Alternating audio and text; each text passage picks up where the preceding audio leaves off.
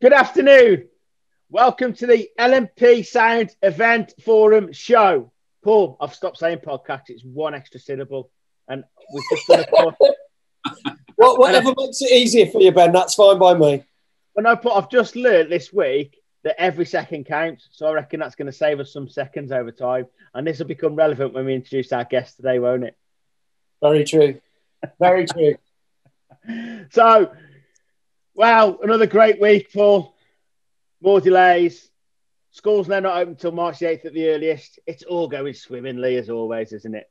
Oh, yeah. Along with the fact that Glastonbury's got cancelled and numerous other things. And now people are kicking off, I think the most hilarious one, which I'll probably get criticised for saying this, but I'm going to say it anyway because I don't really care, is the fact that people are criticising the adult industries, such as your strip joints and that, because they've received funding and other hospitality things and events venues haven't. The government are giving money to the strip joints and everything quicker than they have. So you can see where the obviously the ministers and MPs' minds are right now, can't you? Fantastic. Oh, fantastic. And that brings us, that voice in the corner there, who's laughing at that story as well, brings us to our guest today. I've just done 4 amazing sessions of improvements of business skills, of how to tighten up on things and how to get the most out of what we achieve. Paul, you've been with this guy for quite a while now, haven't you? I'll let you introduce the man himself and what your experiences are. Yeah, blimey, me and Peter go way back is the best way to describe it. I first met Peter, it would have been start of 2004. And we've known each other a very long time. He's an excellent author, has written a number of books, which I'm sure he'll talk about as well. But most recently, is very well known for starting up an organisation called the Family Business Practice. So to tell us more about it, we have our special guest this week is Mr. Peter Roper. Hey guys, thank you for that. There you go. Sorry, I'm still laughing about the strip joints getting the money. To be honest. Brilliant, Pete. Can't make it up, can you? Wow. You can't. Yeah. There you go. So, well, thanks for having me on, lads. It's good of you, and appreciate the opportunity to just share some ideas, I guess. Yeah, that's why we've got you on here, Pete, is obviously to increase people's knowledge and to obviously make them aware of what you offer. So, the family business practice, fair to say you're a little bit quirky. You've got certain traits that people don't forget. So, Pete, from the top, you tell us your story, and then we'll listen to it. And, yeah. Well, Ben, I could talk about me for hours, and I don't want to bore everybody to death. But I've been doing business consulting or business development consulting all my life. I'm 64 now, so 40 odd years. Corporate career till 40. Ran my own business. We've had 3. Currently have 3 family businesses of our own. 6 bit years ago, I was fed up with people not taking family businesses seriously in my mind. So I started the family business practice. I got 35 people in a room in the West Midlands and said, why don't we get together, share best practice, knowledge, information, education. They all said, Peter, if you do it, we'll support you. I'm driving home with my wife, Annie, and she said, what have you done this time? And I said, I think I've started a membership organisation. And that is the truth. That's how it started. But the serious part of that was that, that good people know good people. The whole idea was to learn from each other and develop each other and of course network well together, and that's how we kicked off. And we are different in that we don't work like networking organisations. That's not a criticism of those at all. It's just it's not what our members wanted, because we're member built. Because I asked the members, what do you want? They said, we don't want 60-second presentations. We don't want single seat policies. We don't want to be told to give referrals. We want to do things in a relaxed way, and we'll do what we think's right. And so we said, okay, that's what we'll do. So that the practices manifesto is very much about providing a good place to have a conversation with, to provide excellent education. And to network well effectively, and that's what we do. And up to March of last year, we had about 150 members. We were having 5 locations a month across the West Midlands, 70 odd events a year, and then COVID hit. So what do we do then? What we've done is we've developed a complete online solution there, where we run All our online events are free. We brought a virtual membership in, which costs next to nothing. It's 72 quid a year. We will have run 51 events by the end of April already for this year, and we're looking at 150 events in total this year. And so we completely moved the business into a different platform, and we've got people joining us at the moment every day. Literally, the last 11 days, somebody new has joined us every day. So we must be doing something right, I guess. So that's kind of where we are. Well, everybody's doing something right to moving forward at the moment, aren't they? You know, and it's quite a fortunate position to be in if you are moving forward. So we'll come back to the number 72 because that's quite a key to your history, isn't it, Pete? So do tell us about, because £72 is not only 72 and the £72 to join. How long are your meetings, Pete? And then explain them as the number 72. All right. Okay. Well, that's easy. Every Zoom event is 72 minutes long. So everything we do is 72. It's based around 72 minutes, 72 minutes long. There is two reasons for that. Paul knows me from old, I've had a long speaking career and authorage and all the rest of it. So I was very used to standing in front of groups of people. I've spoken in front of over 500,000 people over the years. And I know an audience you can only hold really 60 or 70 minutes on the outside is about as long as you're going to do. On Zoom or the equivalent, it's a lot harder to do that. So I knew that we should say to everybody, our sessions will never be more than about 70 minutes long. And I decided to make it memorable by using the number 72. And the second reason for that was the fact that's my old motor racing number and it was my lucky number. So we put the two together and the family said, Dad, that's a great idea. And that's why we did it. And people remember it. You know, people say, oh, I've been to that 72-minute thing. And I go, oh, it's Peter Roper, isn't it? So it's a bit of fun. The serious intent is, we don't go on boring forever where everybody's falling asleep on a Zoom call because you just can't handle it, can you? Let's face it. So we're about informative, fast, punchy, get to the point, but in a relaxed way, if that makes sense, you know. And it's good fun. And so we said, right, we'll do 72 with everything. So that's it.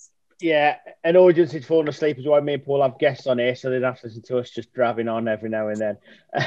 And one thing I've noticed, Paul, today is that when I put Pete on full screen for the purpose of the recording, I turn into very orange. I feel like an ex-American president at times, I tell you.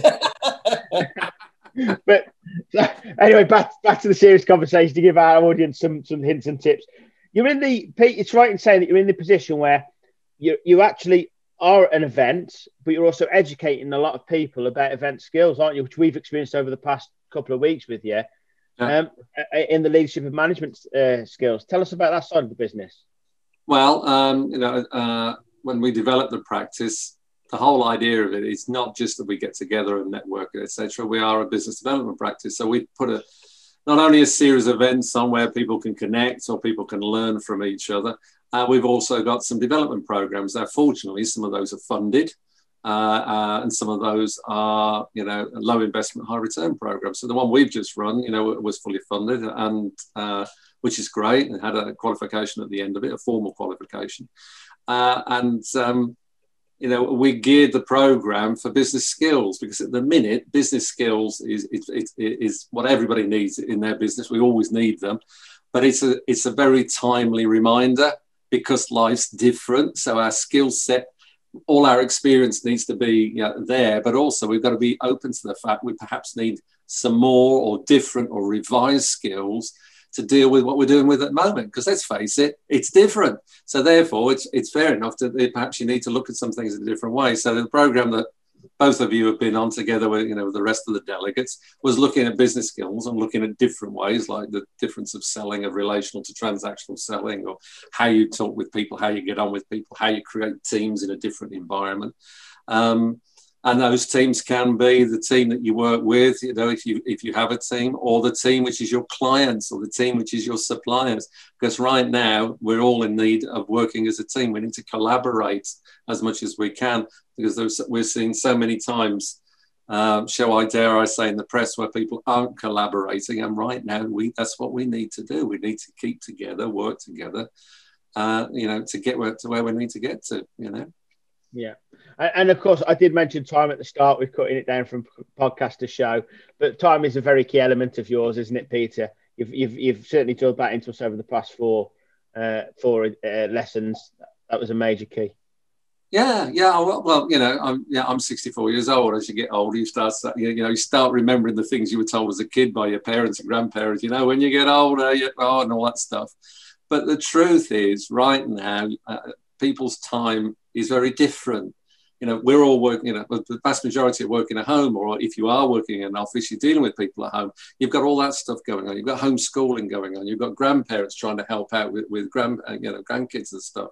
So your time is more precious than ever. And so therefore, I just ask questions and I make suggestions to you about what can you do to make the most of the seconds you've got so that you can have a life outside of whatever you're doing with your business. Because you know what it's like running your own business. It becomes all encompassing if you're not careful. And you need time for you, especially at the minute. You really do. We had a great presentation from Neil Lloyd from FBC Manby Bowdler as one of our key members this morning at one of our Connect sessions. And he talked about how they managed to keep their 200 people together. And they've put all sorts of things in place to try and help the staff have their own time and their own space, especially when you're home. If you're homeschooling at the minute and trying to run a business, it ain't easy. It's not easy for anybody. We've got our kids trying to do that with our grandkids. It's not easy at all. No, I'm definitely an advocate for that, Pete. It's not easy, and the printer's taking some hammering as well, so it's adding to costs as well as time. Paul, Paul, you've just been on the 4-session course with myself. And I know you've done a lot more with Peter. You've taken a lot from the 4 sessions, haven't you? Even though you've known Peter for 17 years. Oh, yeah.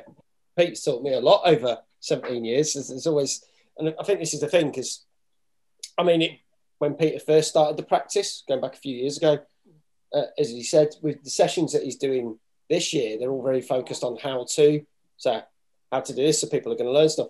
But one of the main key points was the whole, there's 3 key points of know, like and trust, filling the fridge, and sleeping at night. Now, for those who don't know what that's about, go check out Peter's website and it will explain stuff. But I learned a lot from that, and I won't go into it because it's a good plug to say get Peter's latest book. But there's a whole chapter that I wrote about the fact not being able to sleep at night because of business worries and how things have changed. And there's loads of other contributors to that book. And just that alone, you could learn a lot that would change your life. Because there's things that we just take as given, or we just do and just assume that's because we have to do it. And that's not always the case.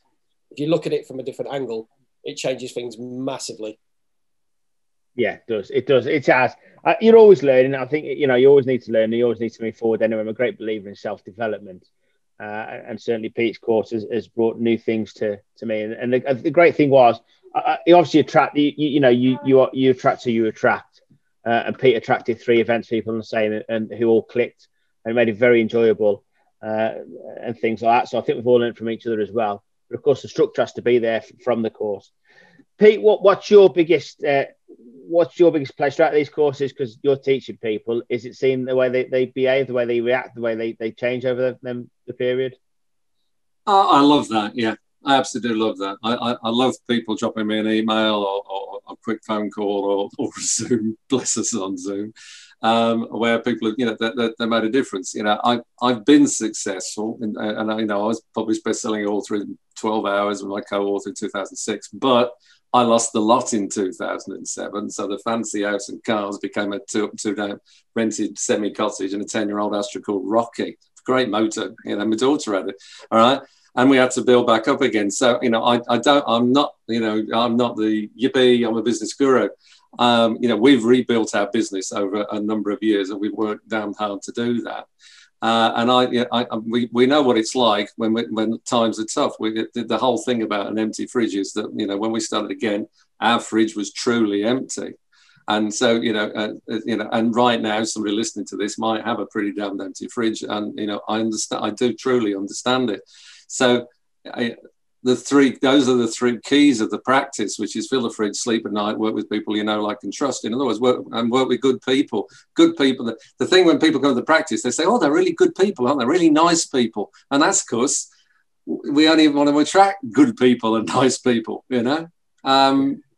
there are a lot of people outside in this world that you'd rather not deal with, because they're the ones that don't give you the opportunity to sleep at night. And at the minute, it is about pulling together. So that, you know, the practice is doing that currently, and that's why it's expanding. And that's what I'm proud of more than anything else, I suppose. The book that Paul was talking about was 20 people inside it. I'm proud of that book because of what they did, not what I did. That's it. There it is, holding up. It's a family business. Great book. There you go. And Paul is on the front cover. Yes. Well, I was going to get it then. I'll put my hand over that bit, yeah, so you don't see it. And Pete, let's not give it away because we need people to come on your course. But you have a word for the people you don't want to work with, don't you? But we'll leave it at that. We won't go into the word specifically. They have to come on your course. Very tempted to say it, but he very kind of cleverly went round it.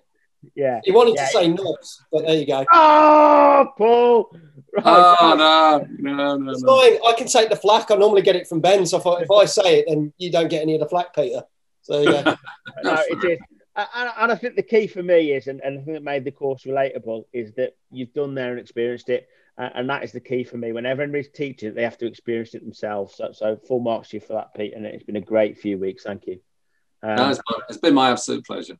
Now, what I want to go into now is the events industry. Really tie into the events industry. Obviously, Pete, you've run a course. You've took it online very quickly. Me and Paul are going to be honest. We're going to get back in the outdoors and get back to the events safely. Of course, we always recognise it needs to be safely. What's your opinion on it at the moment? Honestly, yeah. To be honest, I think we've got a long road here. That's my viewpoint. I really do. I think there's a number of critical factors. I think whatever your politics are, because I don't want to get into politics at all. I think the current team of people who are getting the jab out to everybody are doing an unbelievable job. They really are. But even so, it's going to take a considerable time because it's just it's 60 odd million, isn't it, for crying out loud? And you've got to do it twice. So, the best will in the world. And, they probably said today that by the end of March, they'll have all 50-year-olds and upwards done, which is an incredible result. It's fantastic. But until everybody's jabbed, I don't see how you can have confidence for people to go to an event, because what will happen, I think, is that some events will happen, but there'll be a whole load of people who go, I'll wait, thanks. I think the whole thing with Zoom as well, from a business perspective, has made people realise, we were discussing this morning, that far less people will go to events. I think when they do go, they'll be bigger, stronger, mean more. People will go because they want to be there. They won't go because they think they ought to, because they'll think twice about it. Excuse me, Ben, you were saying about the fact that, that perhaps you'd go and meet people in the past. You'd rather do a Zoom call and then meet people. So I think that affects the whole industry.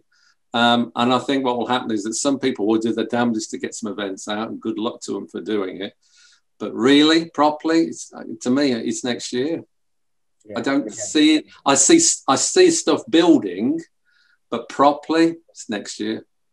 Yeah, I think me and Paul are pretty much the same. The problem is that the people we need at the events are the people that are going to be last to be vaccinated, and that's just who we've got, of course. But as you say, it's certainly that conversation. It's a health conversation, and we don't want anybody to take any risks at all.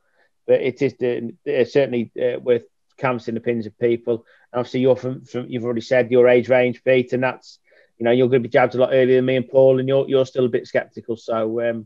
The reason why I am is just that I think people will hold back. I think some people will be desperate to get in a room and say hello and, shake hands and all the rest of it. But I think there'll be others that will be reticent. I also think the financial guys will say, do we really need an event at the minute? Because they're the ones that hold the purse strings, particularly larger corporates. And they'll have to be persuaded, because they're all going to take a big hit. The majority of them are taking a big hit. So again, they'll tend to squirrel the money away in corporate and say, right, we'll hold it for next year and hang over. So that's why I think it will. I'd love to be wrong. I would absolutely love to be wrong. So that everybody says we've got events on the go, and then we'd start thinking about running some events again. But I just don't see the confidence level will happen quickly, because you've got to get everybody to a level playing field. And although they're doing an incredible job, and I just can't emphasise that enough, the teams of people who are doing this are unbelievable. We've got one of our members who is in Brum, has got a nursing background, done some training, is in Brum this week. As she puts it, stabbing people all day. But they're phenomenal. My brother's just done it in Lincolnshire. Unbelievable how fast they were. But it's a lot of people. You can't get around it. So, I'd love to be right. I just think it's going to take a decent length of time yet before we build, and I think it'll build slowly. And then I think what'll happen, and there'll be this, push where everybody want to get into an event. I think Christmas will be an interesting thing. We spoke about this last week, and the thing is, Pete, is that September is seems to be the point of tipping point of jobs being done. So we can see business events, we can see business exhibitions and events coming back towards September. But we do fear, and I'm talking out of term. I say last week, Paul, we discussed we're fearful for the summer season, and the problem then, of course, into Oktoberfest and Christmas, when you really do need distancing to be a priority, and we're back into that element. So I think you're right. I think 2022 is going to be massive, but just got to see through 2021, and we all hope it comes back soon. So absolutely, yeah. Yeah, but I think that leads quite nicely into the news roundup. But I'm not going to go straight to Paul. I'm going to take a bit of the flat because, Paul, I posted in the group there's another local event going, the 90s Revival in June. Yeah, and that's not on the scale of Glastonbury. That's 2,000 or 3,000. If we're cancelling events for 2,000 or 3,000 for 4 or 5 months away, does that reflect on what we just spoke about? Yes and no, because I'm glad you mentioned that, because that ties in beautifully what I wanted to talk about. Because we literally posted a news story today from organisers of other festivals that are kind of between your figure of 2,000-3,000 and 147,000 like Glastonbury's, saying they are feeling confident that it will happen. Some of them are quite big names. There's Festival Republic, who put on things like Reading and Leeds. Reading and Leeds put a statement out saying, yeah, Glastonbury may have cancelled, but we're still going ahead, which is interesting. So there's some that are saying they're still doing it. I get why Glastonbury have done what they've done. We know from a couple of weeks ago, and we mentioned this on the last podcast, that they said if they don't go ahead, they will go bankrupt. Well, they found a way to basically cancel it now to basically stop the damage. So they will be around for 2022. And I think that's a reasonable decision. I don't think anybody would hold that against them. That'd be, why would you hold out to then just go bankrupt, rather have Glastonbury come back the following year? It's very up and down. Realistically, do I think a lot of festivals are going to happen? No, because if you ain't got the vaccine, you ain't going, or they ain't going to let you go. I don't know. It's still too early to say what the rules are going to be, and because they could change the rules any minute, as we know, as we've seen. Just on that point, before you carry on, the worrying thing for me now is that people are saying they asked last year to keep the deposits, so the £50 deposits that people have paid. The problem is now they're asking again. How long do you keep asking to keep the deposits? And when people start asking for deposits back, does that then cause the cash crisis that we fear? Well, I get the feeling with Glastonbury, it was a £50 deposit. They said, if you're happy to keep the deposit, we will, and hang it over to 2022. However, they have quite openly said, if you want that money back, you can have it. So they're obviously in a position that they could do that. They thought this through. Yeah, that's probably why they called it early. But like you say, but because if they'd left it to a few months, they would have had to take in a lot more money, not just deposits. They would have had to take the rest of the money in. And then if they end up refunding that is going to be far more damaging. But Leeds and Reading, would you buy a ticket? I haven't been to Leeds and Reading since I religiously went every year from 1997 to 2012. And I stopped going in 2012 because it was basically the same bloody headliners every year. I'd seen them about 3 times round. I think there was only 1 year in the last 10 years where I was like, oh, I wish I'd gone to that. Would I buy a ticket? Probably not, but that's my own personal thing. If it had a load of bands that I loved and I could go, I probably would. But I've got tickets for other shows that were postponed last year, and I want to get my hands on some tickets for another show because that particular person that's performing is not performing in Birmingham. They're only performing in Manchester and London. So I might buy those tickets knowing that that's probably not going to happen because it's in June, to hopefully go to that show next year. Interesting seeing you fighting with yourself. Yeah. Yeah, you got your own conflicts going on there. You can see it. But, anyway, back to the news roundup, Paul. Sorry to interrupt there. Yeah, final thing. Also reported today. Very, again, just like the festival industry, mixed thing with the expo industry. They've just announced 4 big, sort of for the industrial industry, 4 big expos that are coming to the NEC in July. They've started advertising them. But in the same day, and it's funny, Peter mentioned this about Wood, the finance people run their conferences and that. For the second year on the trot, Accountex, which is one of the world's biggest accounting expos, has now been cancelled outright for the second time in a year. So you can see that there's, again, mixed feelings. Some expos are saying they're going ahead. Some expos are like, nah, let's just leave it till next year. Very mixed reviews on it. I'm guessing the numbers have been crunched on that expo. I reckon so. You'd hope so, wouldn't you? 0 a week, ladies and gentlemen. Available for parties, funerals, and bar mitzvahs. But only up to 30 people when we're On that note, Pete, thank you very much for joining us. Your experience is valuable. How can people get hold of you? Easy. You can find me on LinkedIn and email all the rest of it. Familybusinesspractice.com. That finds us. That's practice with a C. Familybusinesspractice.com.